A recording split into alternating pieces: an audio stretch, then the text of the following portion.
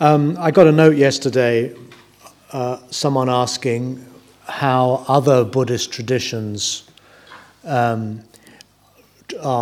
regarding or thinking about the notion of a secular Buddhism. And in particular, what would someone like the Dalai Lama think? Well, quite interestingly, the Dalai Lama has picked up on the idea of secularity. And I'm going to read a couple of passages quotes from him. He said recently, for example, a year or so ago, he says, "In today's secular world, religion alone is no longer adequate as a basis for ethics. Any religion-based answer to the problem of our neglect of inner values can never be universal, and so will be inadequate. What we need today is an approach to ethics which makes no recourse to religion and can be equally acceptable to those with faith and those without. A secular ethics."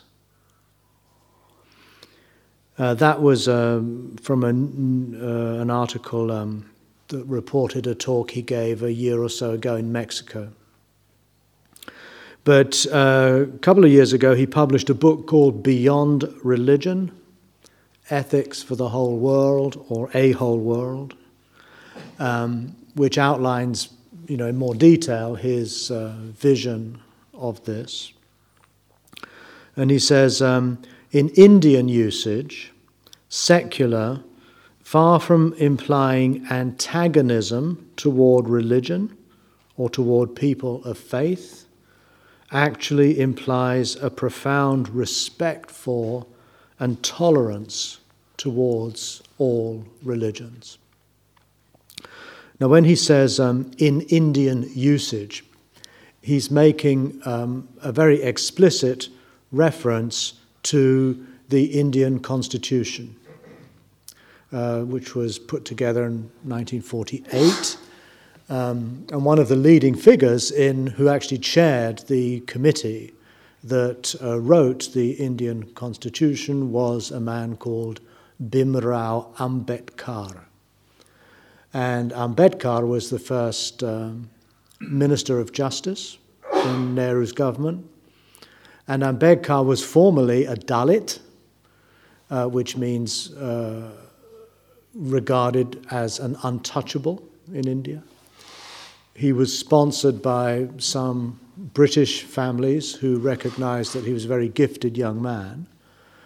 He trained in London, I think, or in Oxford, joined the bar, became a lawyer, and subsequently became politically active in India. He had enormous conflict with Gandhi. He didn't agree with Gandhi at all. Gandhi was not keen on Ambedkar either. And Ambedkar wanted to get out of the caste system altogether. And the way he did this was by converting en masse with 500,000 followers in 1956 to Buddhism. And that movement now is that's one of the largest social political movements that's active in modern India, to the point where it may, at some point in the foreseeable future, gain even national power. So there are certain tensions here.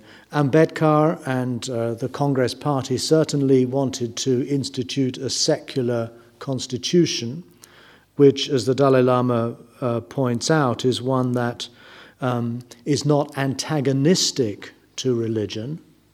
And this, I think, is an important point. It goes back to some of the things I said at the very beginning. But rather, it's a perspective that is deeply respectful of religious belief and religious practice and religious identity, but opens up a public space, as it were, that is not defined by the teachings or the doctrines or the practices of any particular religion. So for the Dalai Lama, secularity is deeply connected to the idea of tolerance, which of course is also a Buddhist value.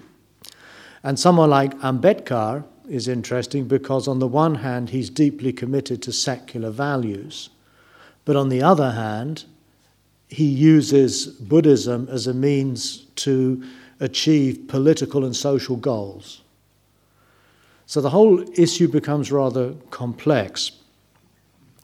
But nonetheless, I'm very, very pleased and reassured and inspired to hear someone of the Dalai Lama's stature making quite affirmative endorsements of a secular approach to life. I think the Dalai Lama's vision is in many ways to try to step outside of the limitations of any particular religious identity or belief and engage with others in such a way that we find a common set of human values and virtues that can unite us independently of whatever particular religious views we hold. That, I think, is one part of the Dalai Lama's public persona, the way he works as a global spiritual leader. But there's nonetheless a bit of a tension here. I've never heard him, either in speaking or in writing, apply the adjective secular to Buddhism. He doesn't talk of secular Buddhism. He talks of Buddhism, which of course he is the defender of the faith of Tibetan Buddhism, and he's a very devout practitioner of the Tibetan tradition. But he separates that from his commitment to secularity. It'd be very interesting to discuss this with him, but he's not exactly the sort of person you can just dash off a quick email to. or sort of chat on his Facebook page. So that would be rather difficult. But I would be very curious to see what he would think of a secular Buddhism. In other words, a bringing together of two things about which he is passionately committed, a secular ethics and the practice of the Dharma, but he seems to keep them apart. He seems to imagine two different zones. The zone of secular ethics, which is universal, as opposed to his Tibetan Buddhist commitments, which are clearly defined as a particular sectarian religion. But what all of this discussion, I think, begins to point to is how do we actually relate secularity to religion? I'm not entirely comfortable with the Dalai Lama's approach on that point. It's a little bit ambiguous. And what I find more and more is that it's not only a question of trying to define what a secular Buddhism might be. And again, I think we have to emphasize might be. We're not at a point yet where secular Buddhism has defined itself. People sometimes ask in groups like this, what does secular Buddhism say about ritual practices? Or what does secular Buddhism say about patriarchy? Well, secular Buddhism doesn't exist yet at the point where it can articulate answers to those questions. It's a work in progress. But what I also realize more and more is that it's not just about trying to work out what a secular Buddhism might be. It's also, if we do a kind of gestalt switch, it's also about considering what Buddhist secularity might be.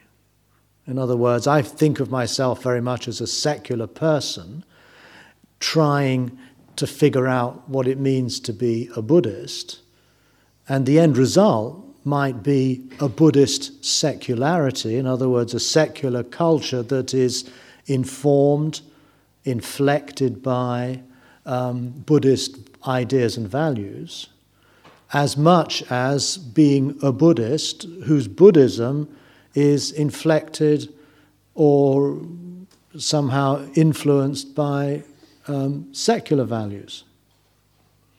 So there's two things going on, actually. As we saw yesterday, there's a conversation taking place, and it's not just a one-way street. And I think, again, from some of the discussions we had yesterday afternoon, people are drawn to Buddhist values in a sort of general kind of way. They like the idea, but they often find that when they go to their local Buddhist center, that's not quite what they had in mind. Again, they encounter what is often a quite devout, ritualistic, culturally specific kind of religious behavior, which expects devotion and bowing and assent to certain doctrinal beliefs, which doesn't quite match how Buddhism presents itself in the broader culture as being mindful and tolerant and compassionate and open-minded and blah, blah, blah. And some of these people, as we heard yesterday, then approach Buddhism not through Buddhist centers, but through going on an 8-week mindfulness course. And so here we have, I think, the beginnings of a secular world or people who are looking to Buddhism to somehow clarify and refine and focus what for them are primarily secular ideals, which kind of then take on a Buddhist colouring, perhaps, and had perhaps got no interest whatsoever in calling themselves Buddhists or signing up to the Buddhist religion at all. And I have no problem with that whatsoever. I think that's rather a healthy thing, frankly. But it's also working the other way round. People who identify themselves as Buddhists but struggle with certain Buddhist ideas or certain Buddhist institutions are looking for a more secularized form of their Buddhist identity. So how all this is going to play out, no one has a clue, really. But I do think it's encouraging to find that this kind of conversation is going on, not just among people in this room or who are interested in secular Buddhism or whatever, but also with figures like the Dalai Lama. I think the very fact that he uses the word secular in a very positive way, I think also advances and encourages this discussion and this debate.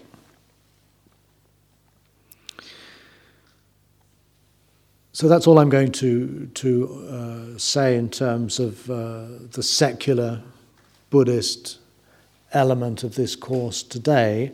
I want to go back to this reflection on how we are arriving at a more secular understanding of the Four Noble Truths. And I'm sorry to keep going on about this, but I think it's very important.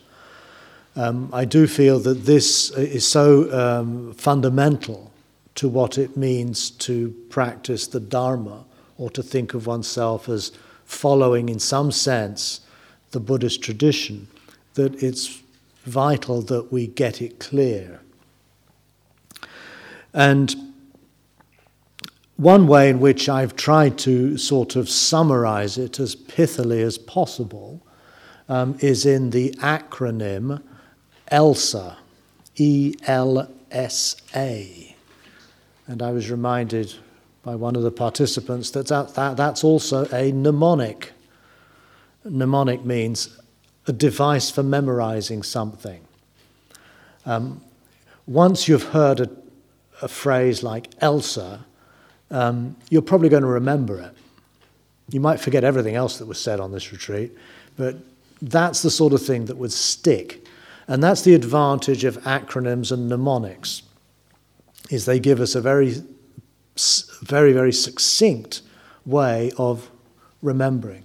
This, of course, is a good Buddhist tradition, of course. Buddhists love summarized lists. And I think it's very reflective of oral cultures. When the things are not written down, you need to remember things. 4 Noble Truths, Eightfold Path, 12 Links. This is standard Buddhist territory. And sometimes for us it comes across as a bit sort of overly formalized and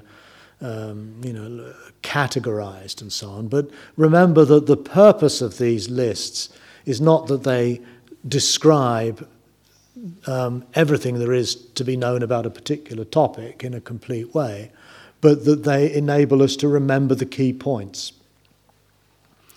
So ELSA stands for E, embrace, L, let go, S, and I'm wavering on this one, either stop or, as I prefer to say now, see, S-E-E, see, behold, and A, act. So embrace, let go, stop / see, let's go for C, act.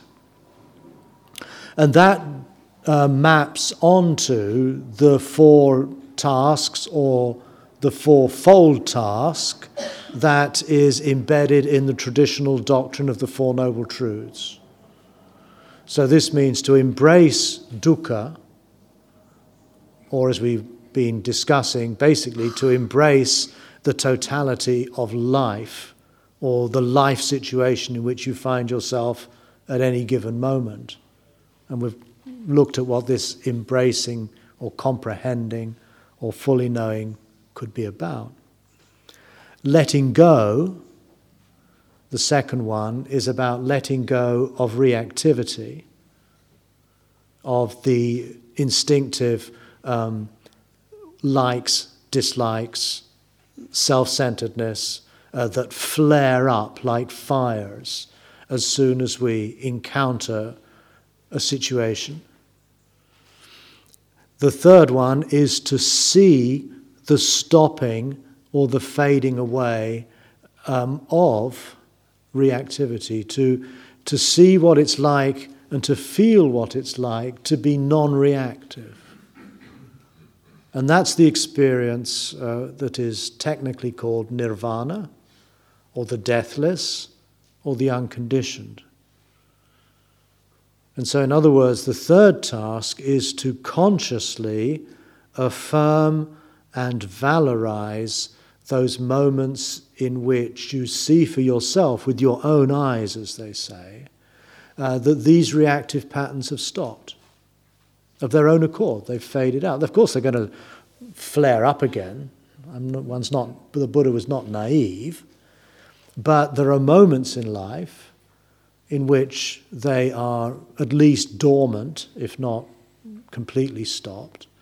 And there's also possibilities that we become more and more aware of when we do formal meditation practice, that this stopping or this ceasing can be beheld even when the reactivity is happening. And that, I think, is actually a rather crucial point. In other words, the stopping is not just about those moments when we no longer experience attraction or aversion or whatever, but also those moments when those things are happening, but we understand and we see them happening, and we experience the possibility and the freedom of not buying into them.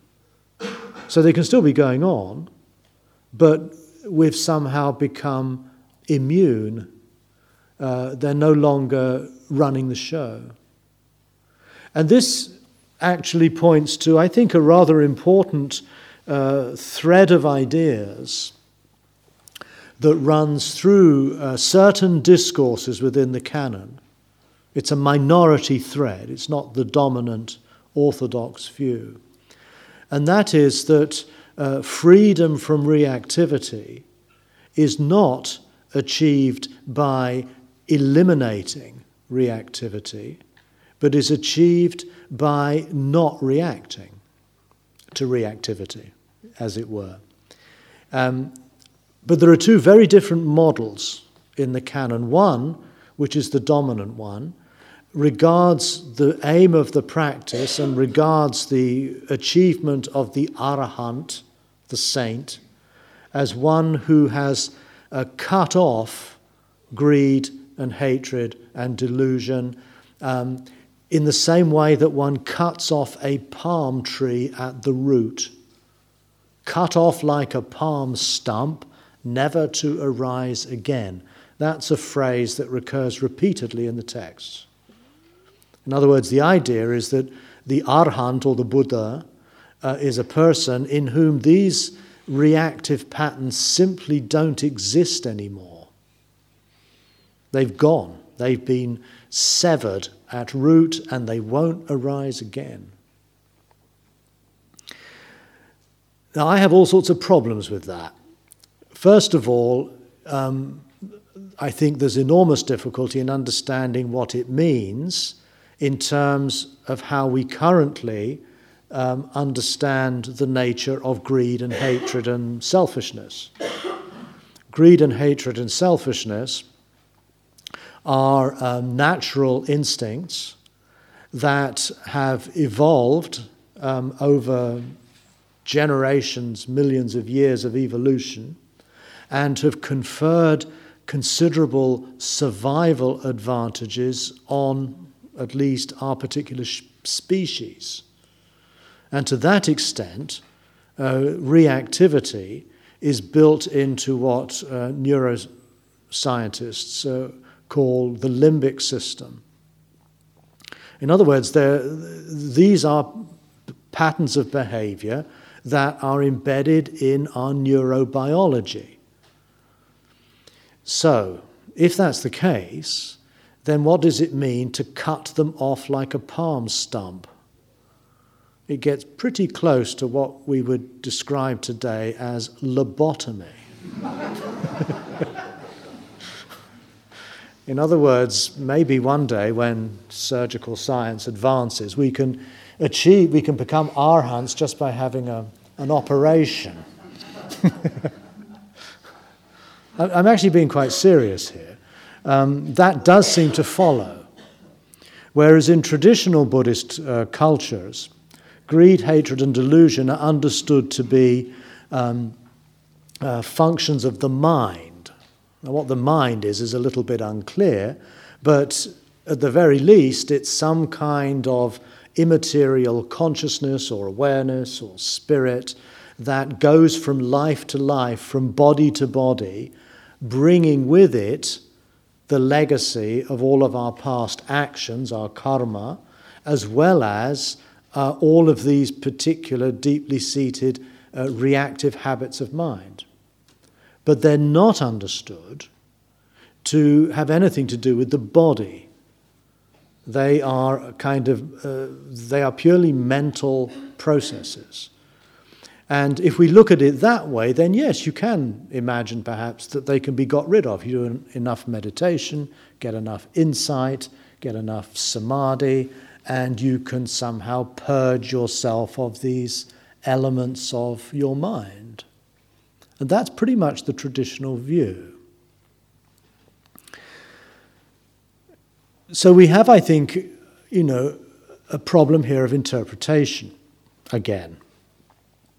But there is, as I've just mentioned, another thread of ideas that understand liberation or freedom in a very different way, not as cutting something off and destroying it, which, if you think about it, also carries with it more than a hint of violence, doing violence to ourselves, But the other thread of ideas suggests that it's not about destroying anything, but it's about learning to live with and relate to reactivity from another perspective.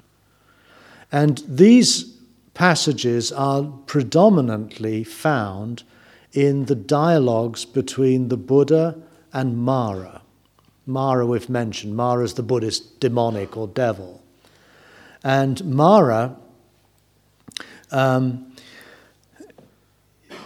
is a figure who appears to the Buddha throughout his life, particularly actually after he's attained awakening, become the Buddha, the awake one.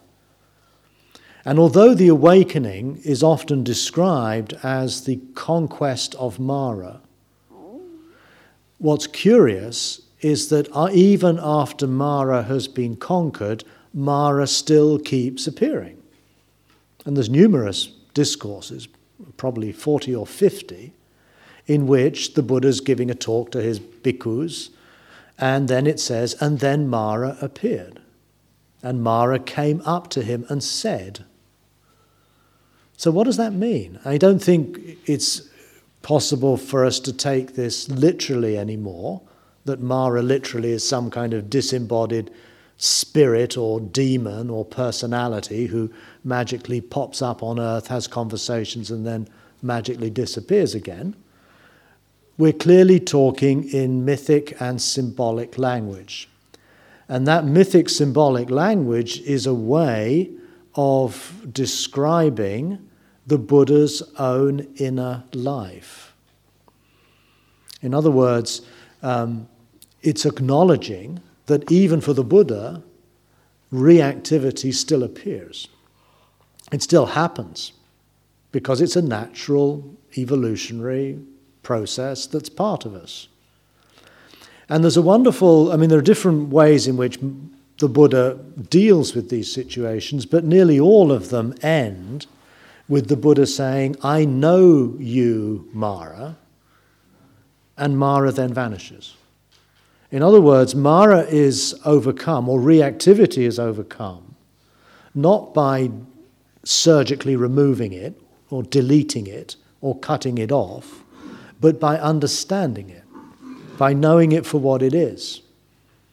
It's very similar, actually, to, say, Jungian psychology, where the neuroses, which are autonomous complexes in the psyche, are not overcome by destroying them, but by understanding them, or in the Freudian language, the id becomes ego. In other words, these instinctive forces become conscious.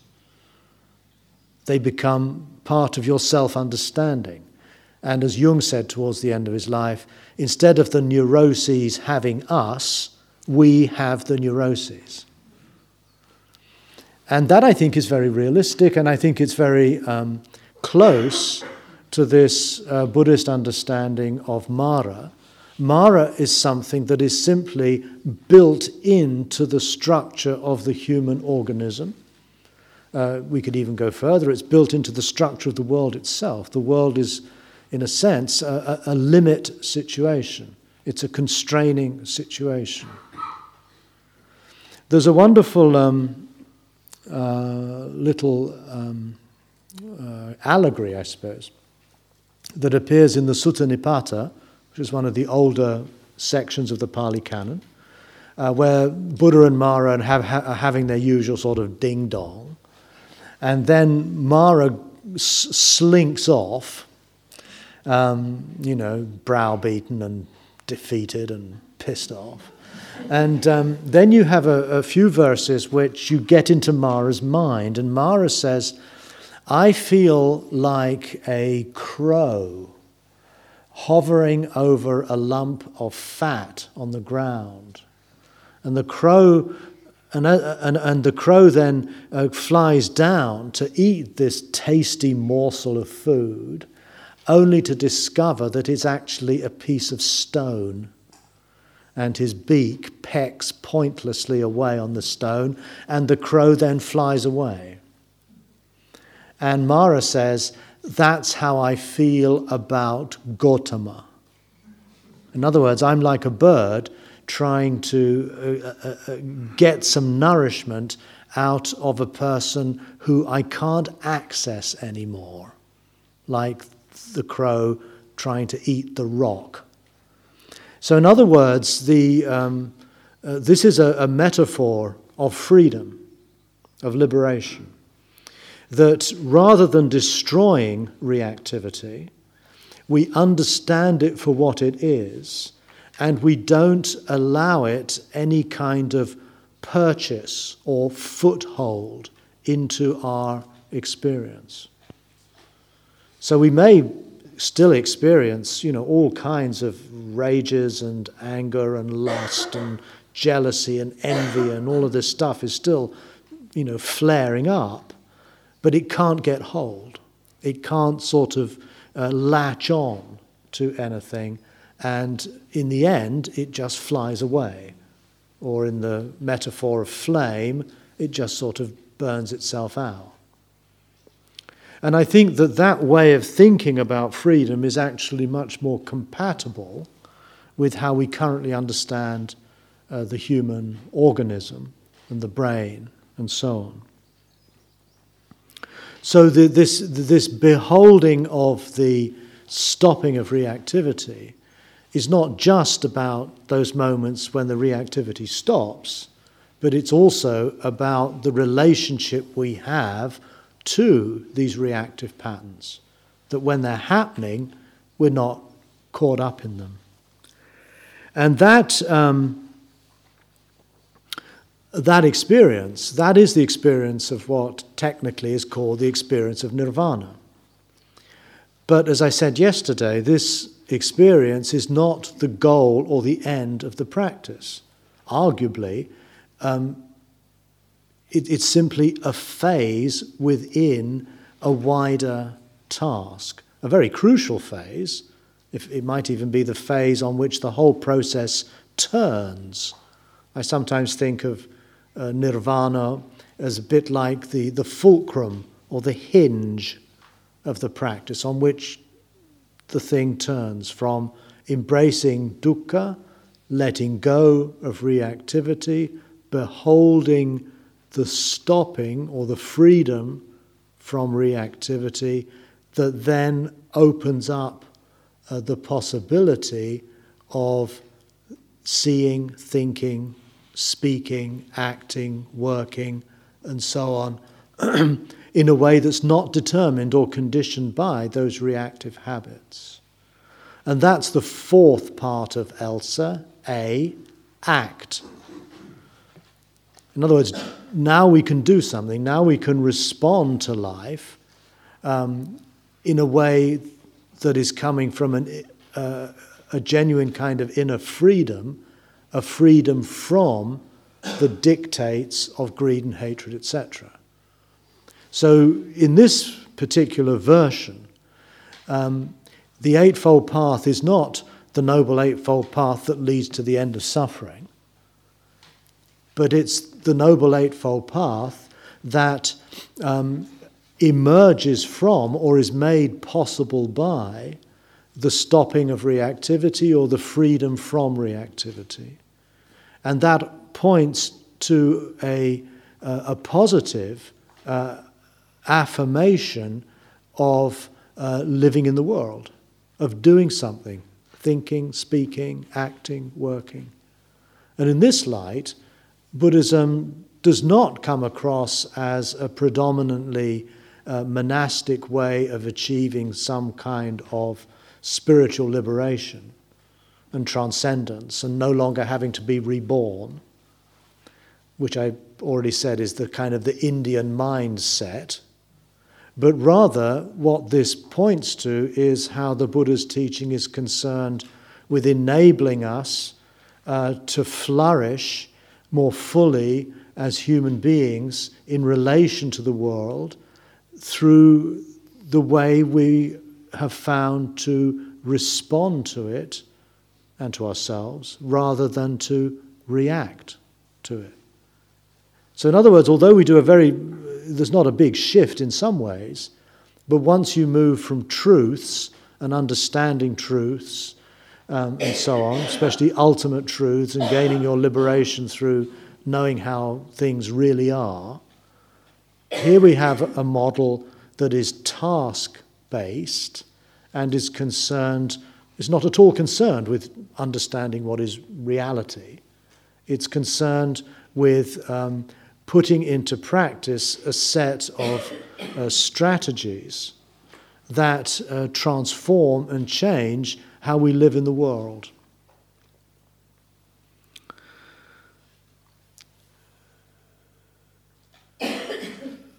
Now, what this also, I think, points to is that Elsa is describing more, is perhaps better equipped to describe a fourfold task than it is four separate tasks. We can look at it both ways. They both have their virtues.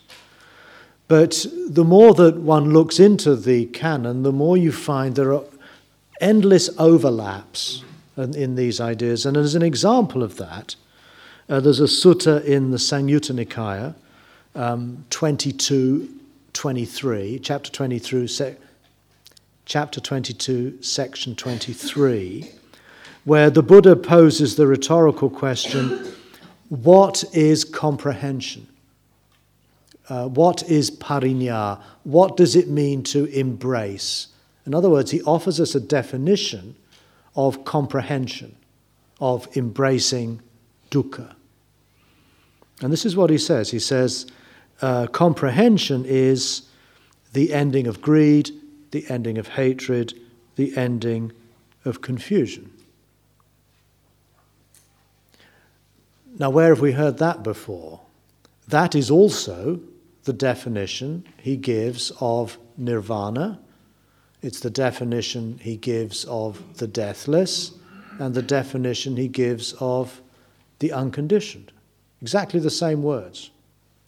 Except here, comprehension or embracing is understood as ending of greed, ending of hatred, ending of confusion. What does that mean? I think what it points to is that this embrace of life, this fully knowing, is a kind of knowing, a kind of embrace that is not inflected by our wants, our fears, our dislikes, our self-interest. So that when we practice mindfulness, for example, particularly when we move beyond just being mindful of the breath or the body, and our mindfulness extends to the entirety of a given situation, that mindful awareness, that comprehension, that embracing of experience is one that, if we look at it in more positive terms, is a kind of radiant, open-hearted equanimity. In other words, an awareness that's not determined by what I want. So in other words, there's an equanimity there. An awareness that's not determined by what I don't like. So there's an open-heartedness, a tolerance, a love for what's going on. And an awareness that's not determined by the sort of foggy, dull, self-absorbed perspective of egoism, in which case there's a clarity, there's a lucidity going on. We have to remember that when Buddhism uses its endlessly negative terminology, this doesn't mean just absence, like non-greed, non-hatred, non-confusion are sometimes called the three roots of virtue. But it doesn't mean that virtue is just the absence of those things. Virtue is actually the opposite of those things. Non-greed means a kind of a detachment, an equanimity, a clarity of mind.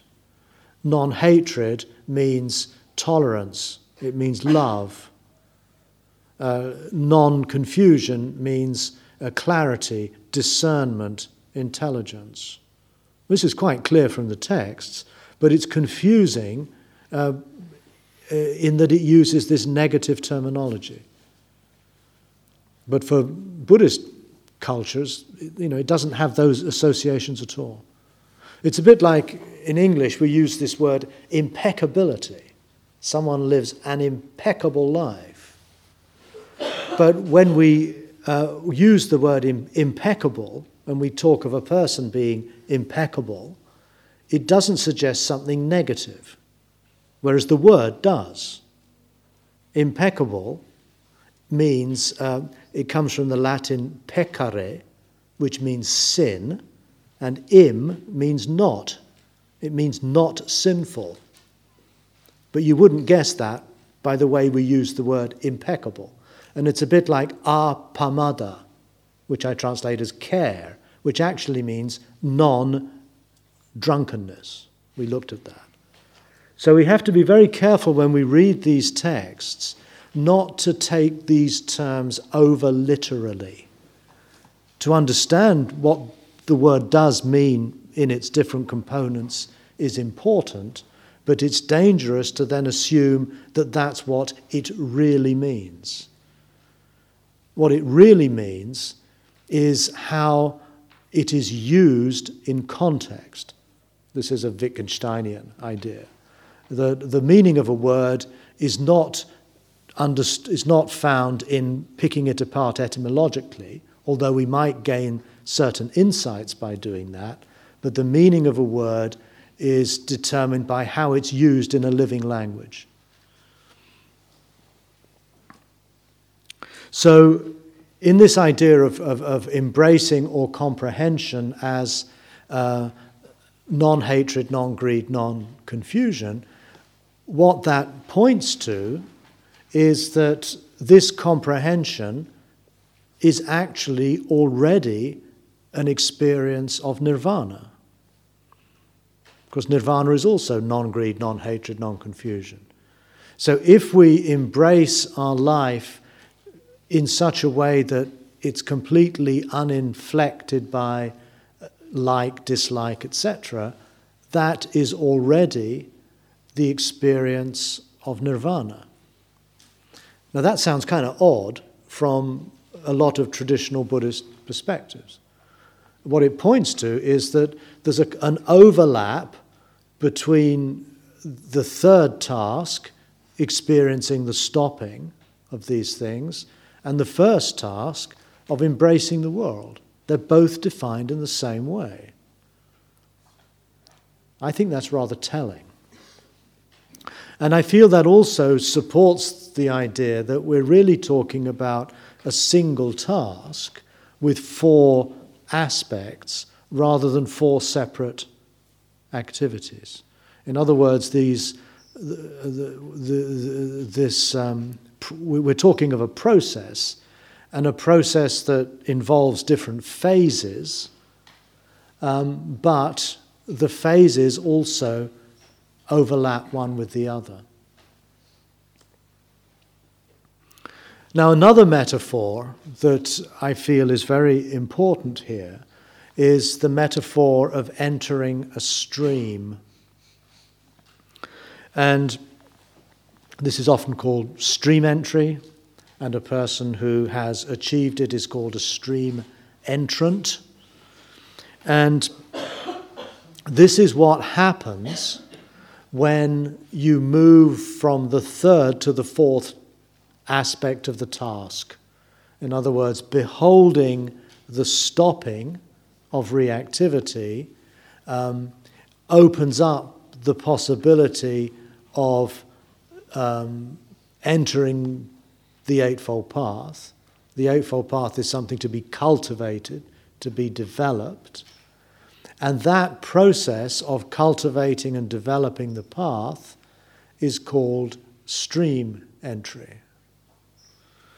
So when we go to the single longest section in the canon on this topic, and once again it's found in the Connected Discourses, it's chapter 55, it's the penultimate chapter. Chapter 55 is called the Sottapatti Samyutta, the Connected Discourses on Stream Entry. And here we get a very clear account of what that means. But first of all, it defines what stream entry itself means. It says, and this is a dialogue with Sariputta, between the Gautama and Sariputta, and the Buddha asks Sariputta, what do we mean by stream entry?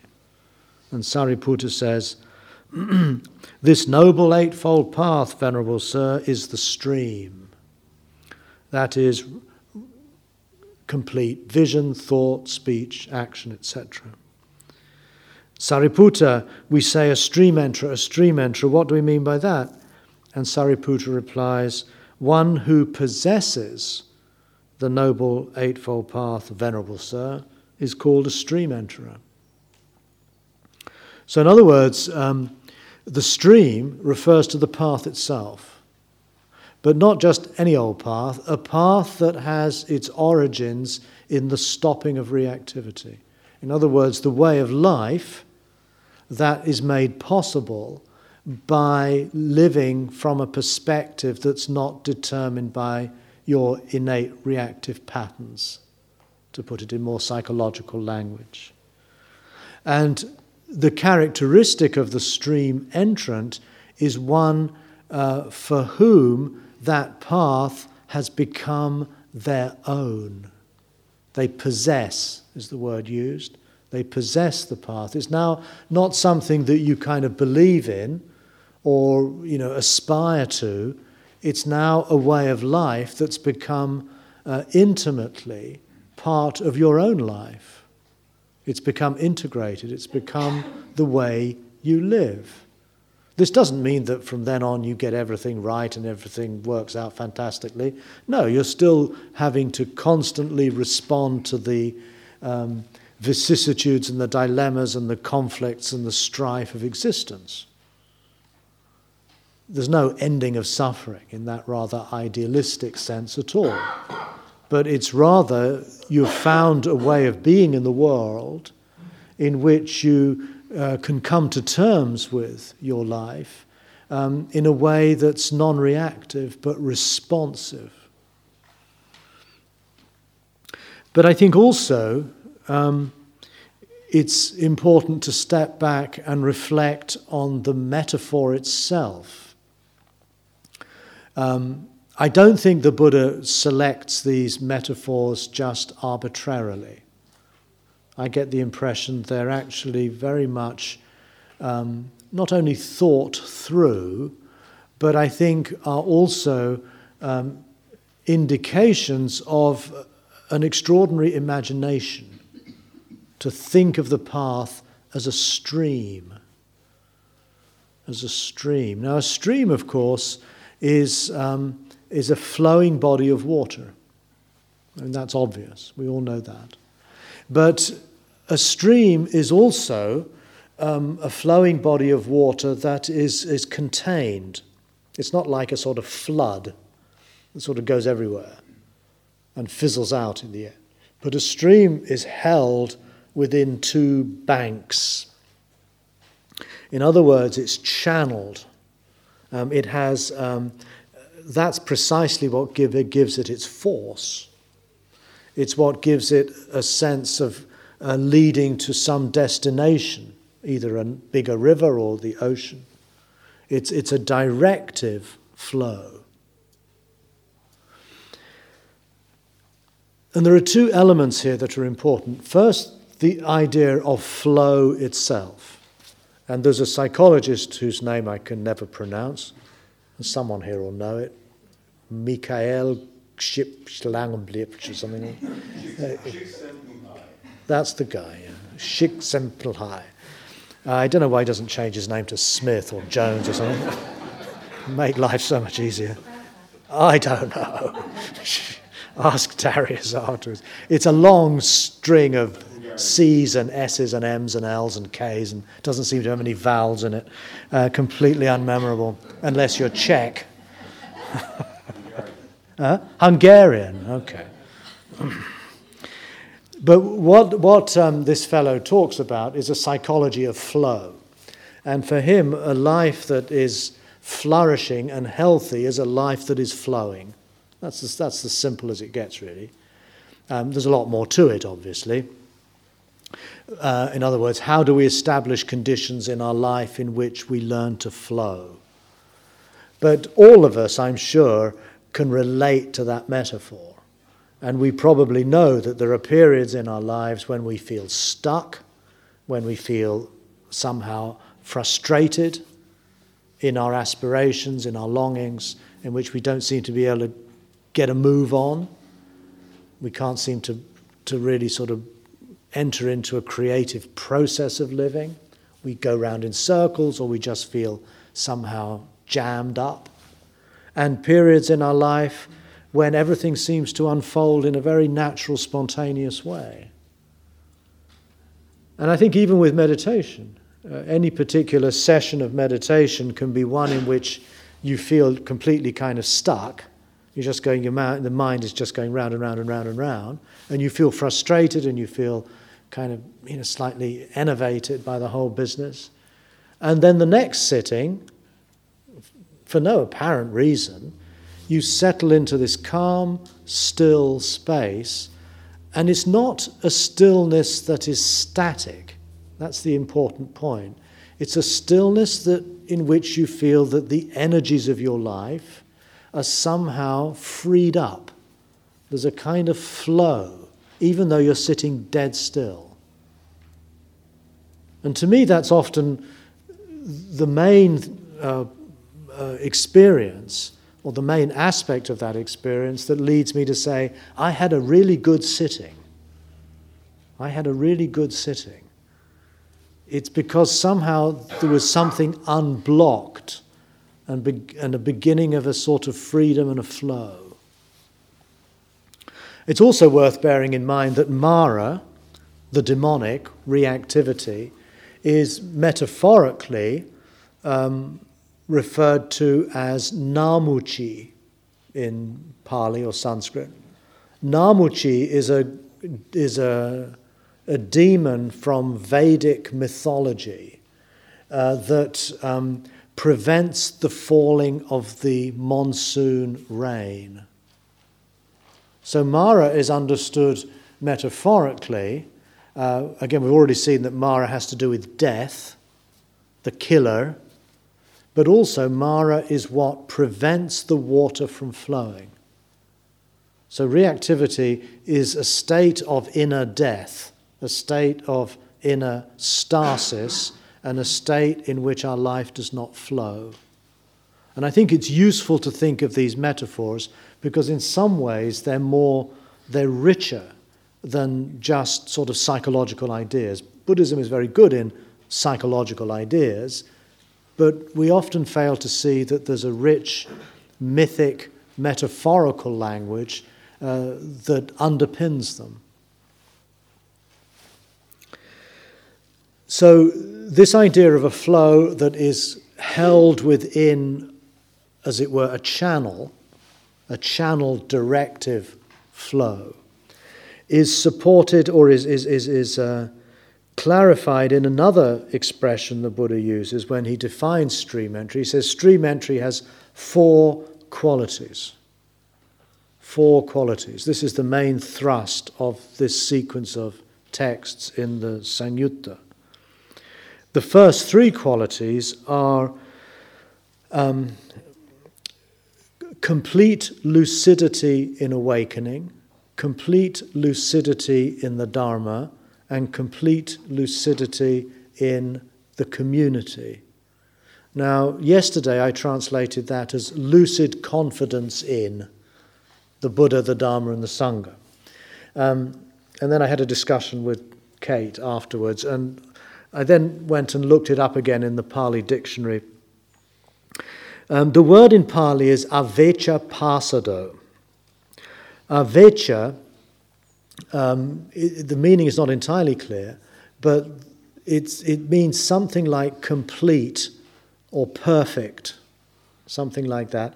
Buddhaghosa, the 5th century commentator in Sri Lanka who developed Theravada Buddhism, understands it as meaning achara, which means unwavering or unmoving.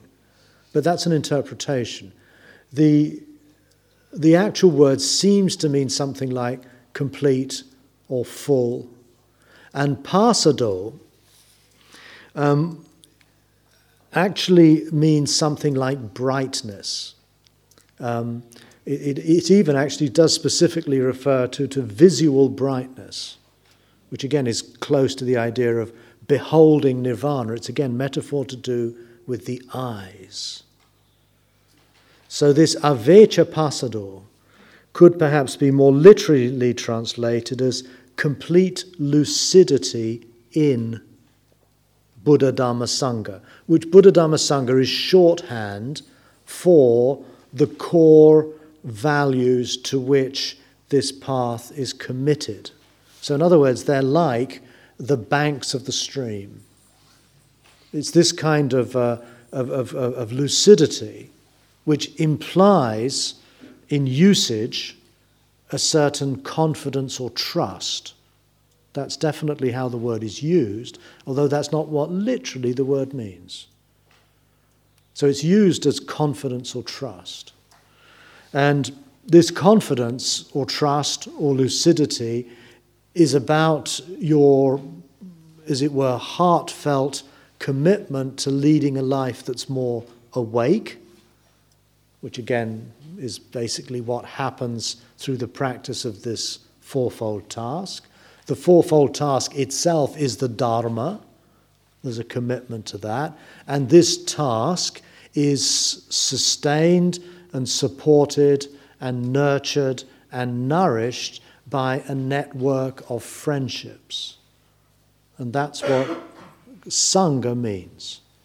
Sangha community has to do with embedding your practice within a framework of relationships. Whether that's a Buddhist organization, that's one way of looking at it, or it's simply an informal network of friendships that are deeply supportive in your life, not just as a one-way process, but also, as in any kind of true friendship, it's a two-way process. You support one another. There's not one figure who's in charge, who gives support to everybody else, but it's rather more an idea of an interactive network of friendships that is mutually supportive. And this idea is also intimately tied up with the idea of autonomy. In fact, in the dictionary, it gives a reference to this idea of avecha pasado. Complete lucidity is in one commentary defined as gaining independence of others in the teaching. So this lucidity is not, if it's considered to be like a kind of confidence or faith, it's not a blind faith at all. But actually, it's a confidence that arrives through finding your own inner authority and autonomy. That's quite clear. And then it's further supported by this idea that the one who has entered the stream possesses the Eightfold Path. In other words, it's become your own. It's no longer something that you have to ask somebody else about or ask for directions along. At this point, you become, as it were, your own guide. Your life and its values and your purposes and your supportive network of friendships are what support and move this process along. And then finally, the fourth of these aspects of stream entry is called, is acknowledging that such a person cultivates the virtues that are dear to the noble ones. That's the literal meaning of the term. In other words, it's a life committed to virtue, a life committed to realizing what we regard as the good in all of the different values we find throughout the Buddhist traditions are basically a way of articulating a conception of the good, of what it is you want your life to be like. I was going to say more about other ways of looking at stream entry, but we don't have time, so we'll have to stop here. Maybe we can start on that tomorrow. Okay. Walking period. And we'll meet again at 11:45.